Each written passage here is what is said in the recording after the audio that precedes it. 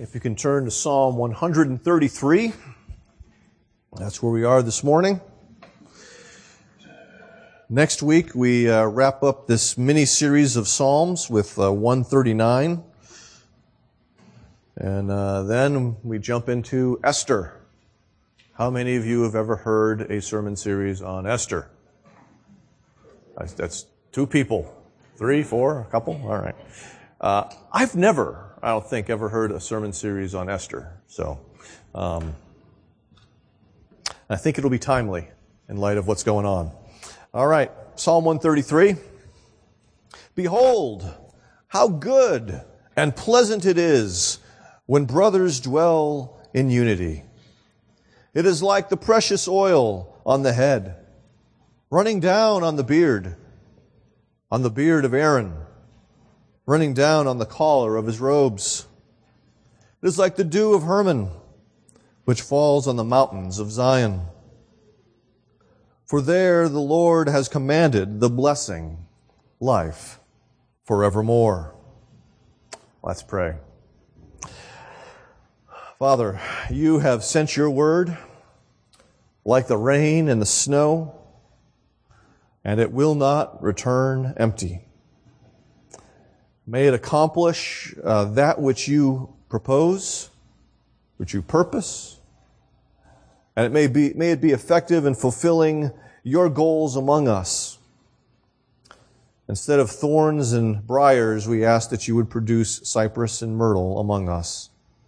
Make us strong in Christ as we seek you, as we forsake our own way and our wicked thoughts, because your way and your thoughts are higher and greater and better than ours. In Christ's name, amen. Family reunions. It's been a while since I've been to a family reunion. That's one of the perils I have of being on this side of the country and the rest of my family being on that side of the country. The time for the family reunion in my family is coming up quickly. 2 Sundays from now is when they will gather in North Andover, Massachusetts, on the old family farm, and they will eat all of those dishes I wish I could be there to eat, because everyone had their specialty, and it was usually good. Thankfully, we were not eating from the rabbits that were in the back in the barn. It was better than that. But there was times when I was a kid, you're together with all of your cousins and you're playing and all kinds of games, and it's good. It's good to be together. It's good to enjoy one another's company and to hear one another's stories about what's going on in their lives. Family reunions are generally good things. Some of you might be disagreeing with me at that moment. We'll get there. Our big idea this morning is that Christ brings union and communion to his people. This is, if I had read the title of this psalm, a song of ascents of David. This is a pilgrimage song. And the idea that I believe is going on in this pilgrimage song is not that they're in the process of getting to Jerusalem for the feast, but they have arrived in Jerusalem for the feast. And it's like a family reunion because the 12 tribes are together once again. And they're rejoicing. And David, the psalmist, is glad. The first thing I want us to keep in mind as we look at this psalm is the unity of believers is indeed a beautiful blessing. It is a great thing. It is the feasts of Israel that helped unite these people who came from very different tribes in very different places, some in the mountains, some in the plains and valleys, very different places, different regions, different economic classes. Some were rich and some were poor. God brought all of these people together for the express purpose of being gathered as his people to worship him as their God. And David starts off this rather short psalm with, "Behold," or "look, how good and pleasant or pleasing is it when brothers dwell in unity? And so he's seeing the feasts as the people dwelling in Jerusalem for a period of time and dwelling with relative harmony, I would say, and he's delighting in it. He thinks it's the good part of a family reunion. The time when you're sitting around the table and laughing at stories, or maybe even weeping at stories. But you're being drawn together with this group of people, and you are existing in harmony with one another. You are having communion with one another. And so David looks and he sees this, and he in a sense declares this as normative. This is the way it's supposed to be. We see this same idea carried about in, say, for instance, 1 John chapter 3. We know that we have passed out of life, out of death into life because we love our brothers. This is a normal part of what it means to be in Christ, to love our brothers. Now, David here in verse 1 kind of states this as a fact. And in verses 2 and 3, he gives us two illustrations to explain the blessedness of it, the pleasantness of it, the goodness of it. These are two pictures that are, from our perspective, probably a little strange. They were very meaningful in the life of Israel, but they are not as meaningful for us unless we do a little digging and thinking. Okay? So, the first one he has in verse 2, it is like the precious oil on the head, running down the beard on the beard of Aaron, running down on the collar of his robes. How many of you pour oil on your head? There is one. Is it a good and pleasant experience? Apparently it feels quite nice. Okay, I'll have to remember that. I have thought about oiling my beard when it was longer, and I don't know if I'll ever get it long again. But there's a picture here that David wants us to understand, or wants us to see, helps us understand the goodness and the pleasantness of this. And so the precious oil that he has in mind is a fragrant kind of oil. It smells good, which is why I would have put the oil in my beard so that it would smell good. But also that idea of soothing that he mentioned. Especially when you live in a climate like this. Our kids have to lotion up. Well, a couple of our kids have to lotion up. Or their skin gets very dried out and ashen looking. And so they use not oil, but they do use lotion to restore moisture. And so there's something that could be here about the soothing and restorative power of the oil upon the skin, pointing to the heart of the people. But it's not just any head that this oil is poured upon. It is poured upon the head of Aaron, which is a little anachronistic because when David writes this, Aaron is long dead. And so he's really getting to the point of Aaron representing the priesthood, and in particular, the great high priest, which I think points us again to that reality of they're joined together in the worship of God under the leadership of the great high priest. That is part of why it is good and pleasing to be with them, is because they are gathered together in worship and fulfillment of the covenant promise that you will be my people and I will be your God. I think part of what this points us to by using Aaron is the necessity we have of godly leaders to help us worship. That worship is not an accidental sort of thing. It's something that requires planning. It's something that requires effort and leadership. And so I'm thankful for the people who help lead us in worship in this congregation. They do a great job of planning the music. Okay, we don't just, play, open the hymnal and put our finger down. That's the song we're going to sing this week. And so they take stock of what we'll be doing, and they do a great job planning. And so it's pleasing, it's delightful that happens, and that they're able to help us to worship our God. It's part of what I get out of this picture of Aaron. Secondly, we have the picture of Hermon, Mount Hermon. It is good and pleasant like the dew of Mount Hermon. For those of you who don't know, Mount Hermon is the highest peak in that land.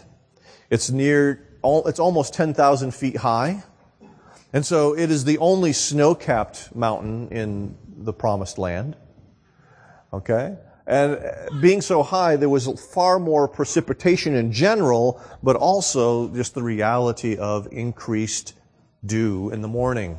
That whole joy of condensation. We get a little tiny bit of that here in Tucson, but not a whole lot.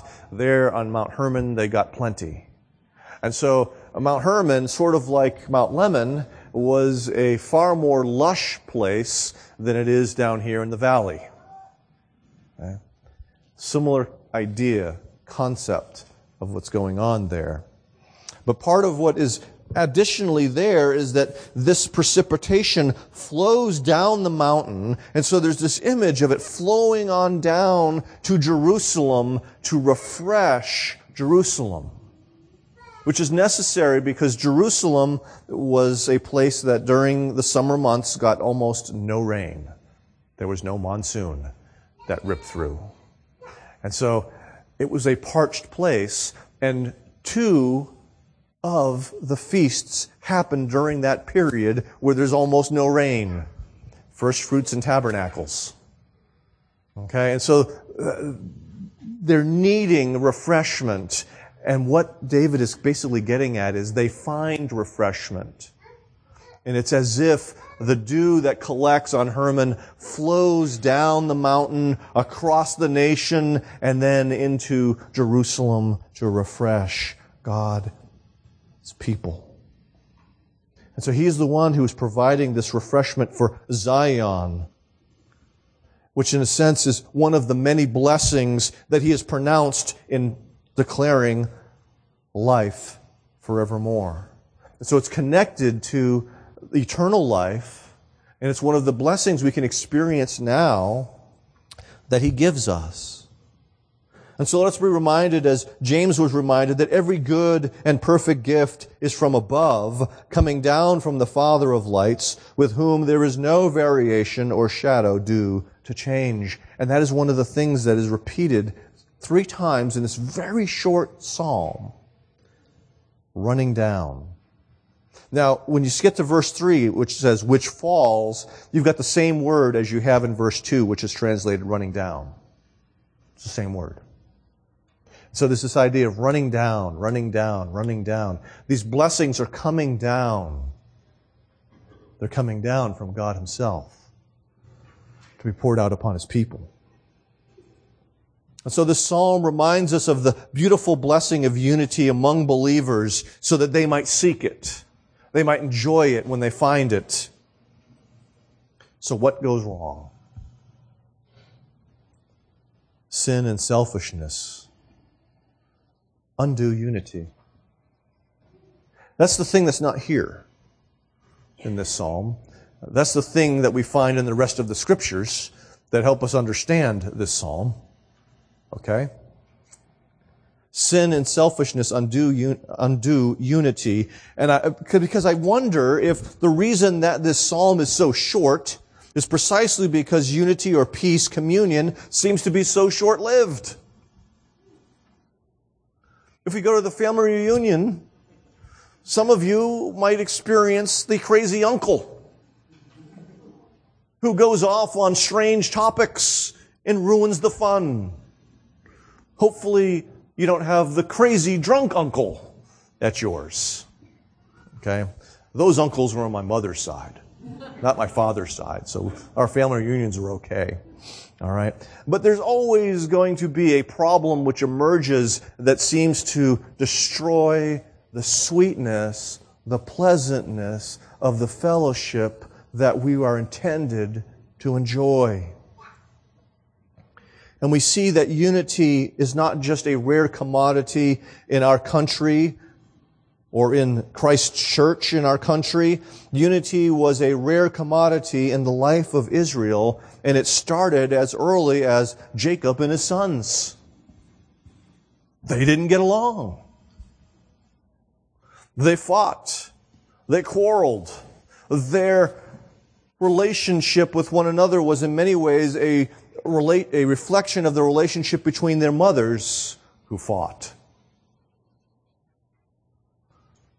We see this peaking in one sense, during the time of the judges, because a lot of that impression was localized. The judges were judges over a tribe or two, not over the whole nation. And so basically, the other tribes ignored the oppression in one tribe by an outside power. And it culminates in the book of Judges in this little mini civil war that breaks out because of sin that took place in Benjamin, and all the other nations, the other tribes came and made war against Benjamin. We see it again as they move toward this idea of having a king, and there's all sorts of conflict that takes place because Saul was not a very good king. And God anoints David to be the king, but David's not the king yet. And there's division in the land between David and Saul. And even after Saul's death, we still see that this conflict continued for a period of time. And it's only in David's united reign that we sort of see a picture of this unity, of this peace, and it is short-lived. And why is it short-lived? Once again, sin happened. David sinned with Bathsheba and also sinned against Uriah. And so the prophet Nathan comes and says in 2 Samuel 12 that the sword will never depart from his house. Sin brings destruction and consumes communion. Eventually, the nation would split under the weight of regional interests as the tribes split. And so you had Judah, the line of David in the south, and then you had basically the tribe of Ephraim or Joseph in the north, leading the rest of the tribes.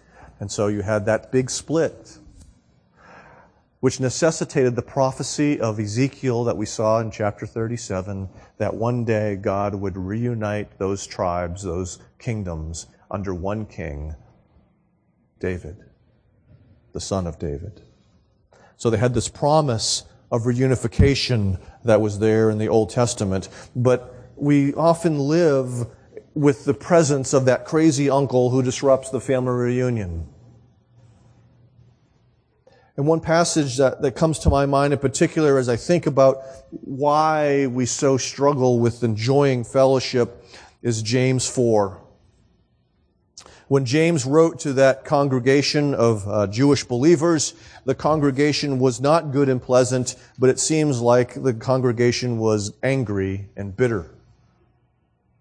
As you read through James's letter, you find a lot of problems that he's addressing. There are a lot of serious issues that are going on in the life of that congregation, and he really gets to the heart of the issue here at the beginning of chapter 4 when he says, "What causes quarrels and causes fights among you? Is it not this, that your passions are at war within you. And so, what Paul talks about in Galatians 5 about the passions within us with regard to the flesh and the spirit is also true within the life of a congregation, that there are conflicting desires in the life of a congregation. Some of them good and some of them bad. And they break the peace. They consume it. And so this process, I think, unfolds where you have conflicting desires, and because of those conflicting desires, you have at least one person engaging in a sinful action, which usually is met with a sinful response, and therefore it furthers the disunity and destruction of the community. The people begin to devour one another, as Paul warned in Galatians as well. It gets back to those conflicting desires. Let's put it this way. The difference between preferences and principle. We all have preferences, right? I prefer steak over fish, although I'm learning to like salmon. Preferences. Right? You might prefer something different. And so if you come to my house for dinner, we might ask you what you like, so that we're not fulfilling our purposes for you, but we're giving you what you like, what you prefer. Unless, of course, we're having ugly steak, then too bad for you. Okay? So let's think about this in the life of a church for a moment. I'm going to talk about that for a second. There's no reason why I'm talking about that, okay? But just that it's handy, we can see it, and a lot of people fight over it in other churches, okay? Preference says, well, you guys all have different preferences. Some of you like the organ. Some of you wish we played the organ more. Some of you don't like the organ and wish it would disappear. Some of you have no commitment either way with regard to the organ. All of those viewpoints are perfectly acceptable preferences. Your preferences are okay. The problem is, if you try to turn your preference into a principle, and you then say, I don't think we should have the organ. It is then, and shift that from that to, we should not have an organ, we will not have an organ. And then conversely, you will have someone else who says, who shifts from, I think we should have an organ to, we must have an organ, now with principle. And so you have the conflicting desires turning into conflicting principles. And now it's not okay to disagree. Now you have to win. Because it's no longer a preference, but you've turned it into a principle. And that's unfortunately what happens in churches sometimes with regard to the color of the walls or the carpet or any number of things. People change their preferences into principles and destroy fellowship. Don't let your preference separate you unnecessarily from one another. But I'll give you the flip side of that. There are times when we have to let actual principles separate us when necessary. For instance, if I started teaching false doctrine on the basis of principle, you must remove me. You might like me, but if I'm teaching heresy, I got to go. That's real principle. And sometimes You need to separate on the basis of principle. But don't confuse the two unnecessarily. That's what I'm saying. So again, how does this kind of unfold? And really what I'm getting at here is that we start acting out of our identity in Adam. And that means that we tend to do what Adam did. And what did Adam do? He blame shift. Why did he eat from the fruit that he was told not to eat? Because of the woman you gave me, Lord. It's not my fault. It's her fault. And by extension, your fault. So we tend, unfortunately, to shift blame away from ourselves, meaning that we minimize our sin. And we also, conversely, maximize their sin. I see this all the time. I have 4 little people in my house. It's not limited to the 4 little people in the house. I wish it was. It's not. I'm guilty of this as well. I will not throw my wife under a bus. Don't worry. But what happens is child A comes to us and says something about how child B has either said something or hit them, something like that. They're maximizing the other person's action.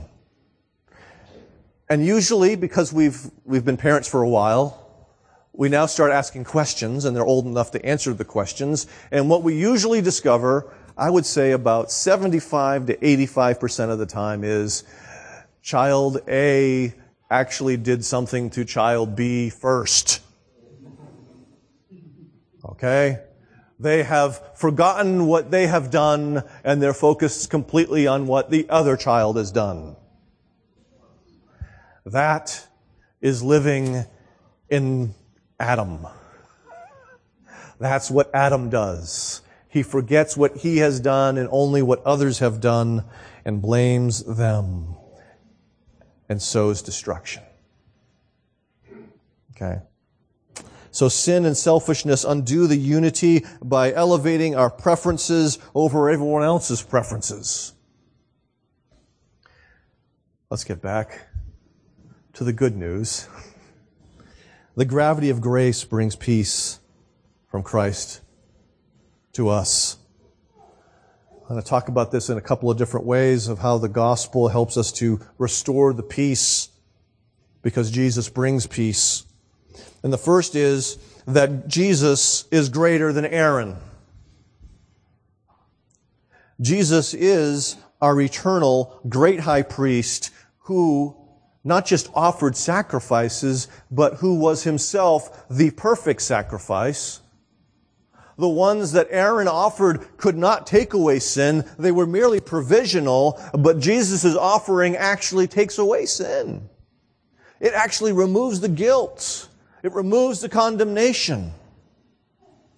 And so Jesus, as it says in Ephesians 2, is our peace. And so he restores peace on this vertical level because he restores peace, first of all, between us and God. But part of the point of Ephesians 2 is that Jesus is also our peace, then horizontally restoring peace between peoples. And there in Ephesians 2, he talks about Jew and Gentile, but it goes beyond that. The dividing wall is torn down. And so all of these walls that we keep erecting through our preferences that we turn into principles can be taken down by Jesus so that we can enjoy peace with one another as we're intended to. So you don't need to fight about which way the toilet paper roll goes or any of that kind of stuff, you know. All these things that we can fight about that really ultimately aren't very important.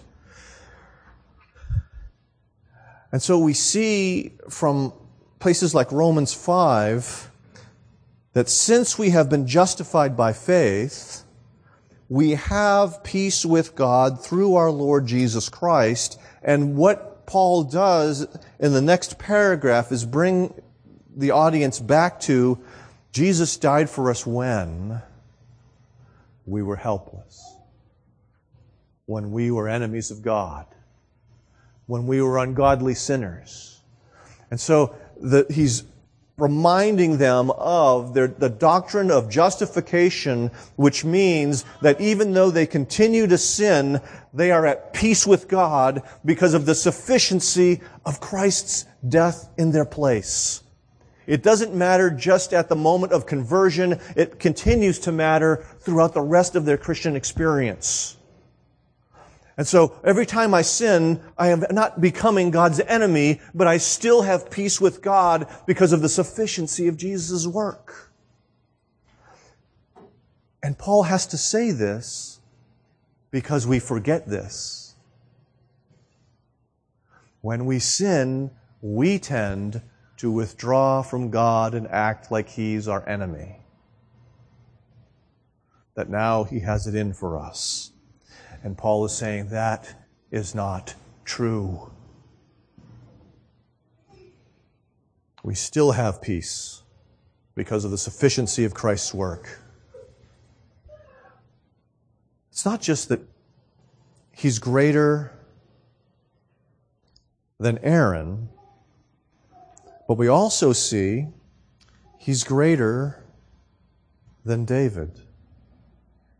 Remember that prophecy from Ezekiel 37 talks about how God is going to reunite the people of Israel, and they're all going to be under one king, and that king is David, who of course at that point was dead, so therefore it means David's line, David's heir, the seed of David, fulfillment of the promise, and 2 Samuel chapter 7, all that good stuff. Jesus is going to do what David was unable to do, because He's so much greater than David. David sort of held these people together for a little while as their king, but there was still problems, because you remember, the rebellion of Absalom. Kind of significant. Civil war under David's reign. There is going to be none of that under the reign of Jesus. Okay? So as one who is greater than David, the greater king than David, He is able to bring about the peace that we so long for. Secondly, I want us to think about this idea of running down. I mentioned that this word occurs 3 times in this very short psalm.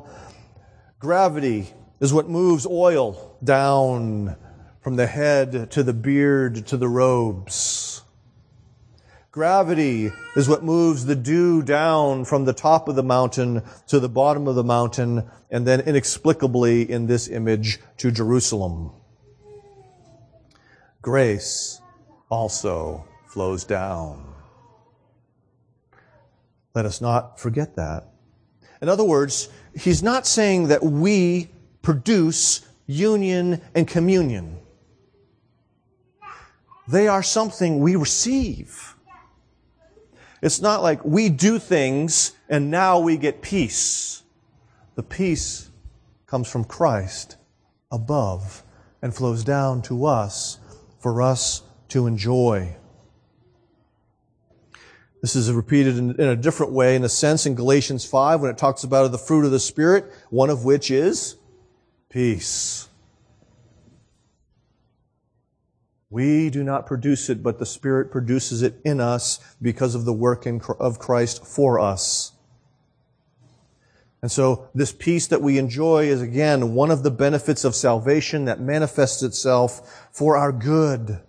Thirdly, we are united to Christ.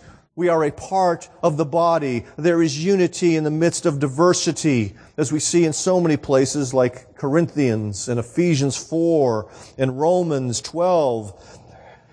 This unity and diversity, and that we are merely to maintain the peace that Jesus has produced, because as Paul talks about in places, the ear does not say to the eye, I don't need you. Neither does it say, I hate you, go away. They need each other. There's an interdependence that takes place. And that means that we are not all like one another. We have different preferences. We also have different gifts. We have different interests.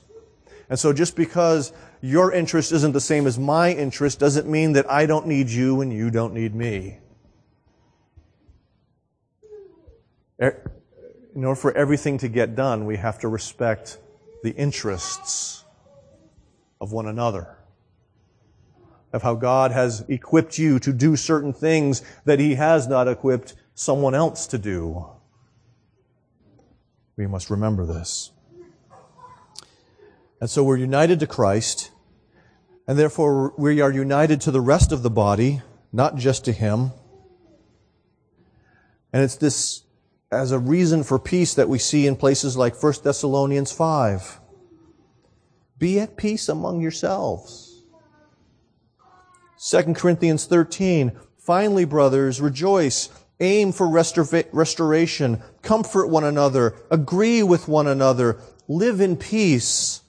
And the God of love and peace will be with you. Acts 2. At the very end, they devoted themselves to the apostles' teaching and to the fellowship or the communion, the koinonia, the group of people that made up the people of God. In other words, they devoted themselves to one another. So, we see in these places and more that we have the same Lord, we have the same faith in the Lord Jesus Christ, and we drink from the same Holy Spirit, and therefore we are to maintain the peace that Christ has purchased. We don't create it, but we do try to live in keeping with it. That's the idea. United to Christ, we enjoy communion not just with Him, but also with one another, because we belong to one another, as it says in Romans 12. Romans 12 later on also says, as much as it depends upon you, be at peace with one another. Okay? There's a limit to what I can do to maintain the peace, but I must do that. And part of what that is that I can do is admit when I'm wrong and forgive when I'm not. Let's get back, so to speak. We talked about our identity in Adam as a blame-shifting sinner. Well, we have a new identity in Jesus Christ, and that means that we are justified and united. And when we start to think in light of our unity or our new identity in Christ, that means that because I am justified, I am now free to admit my fault. I can look at the log in my eye. That's a very popular verse in our house these days. Removing the log from our eye so we can help others with the splinter that is in theirs, as Jesus talked about. And so, if I'm justified, I don't have to fear being wrong because Jesus has paid the price. I can admit it. I can admit my failure to the person I'm in conflict with. And because I have received the forgiveness of God for my sins, when they admit their sins, I can forgive them. That's how we maintain the peace of the church. The seeking and the granting of forgiveness because of what Christ has done. That's how it unfolds. And unfortunately, many people struggle to do this. And so their families are in distress. Their churches are in distress. Far too often I see church conflict taking place as if we are still in Adam. And people leave angry. So many of the people I see leaving churches leave angry because they're not willing to either admit their own fault or forgive the fault of the other. They're living out an identity in Adam instead of living out an identity in Jesus Christ. And they leave a trail of wreckage behind them. And I want us to be people who are living out our identity in Christ. So our union with Christ is at the center of the gospel. We receive no gospel benefits or blessings unless we are united to Christ, and that by faith in Jesus Christ. One of the benefits that we receive in Christ is the communion of saints, or the dwelling together in unity. You see, sin and selfishness are the tools of Satan to sabotage our communion and our gospel witness. But the finished and sufficient work of Christ maintain our union and rebuild our communion when we appropriate them by faith. We seek forgiveness. We forgive one another so that we can continue to dwell together in unity. So let's not lose sight of the gospel so that we can precisely experience how good and pleasant it really is in the midst of a world that is divided seemingly about anything and everything. That's part of the countercultural view of the church. Let's pray. Father, as we think about this, one of the key elements is faith. Whether we're trusting in the midst of conflict so that we walk in our new identity instead of our old identity. So, Father, give us more faith. Help us in our unbelief. Father, help us as well to get the logs out of our eyes, to recognize the ways in which we fail so profoundly. And instead of running and hiding, help us to confess and receive mercy. Enable us then after that to help one another with the splinters in our eyes, so that we can all see clearly, we can all love one another. Father, give us wisdom to discern when something is really a preference and something is a principle, so we can act appropriately. So that we know when we can flex and when we have to stand. When we just need to let something go and when we need to press on. Help us to know that. So that we're not destroying fellowship over something small. And we ask these things in Christ's name. Amen.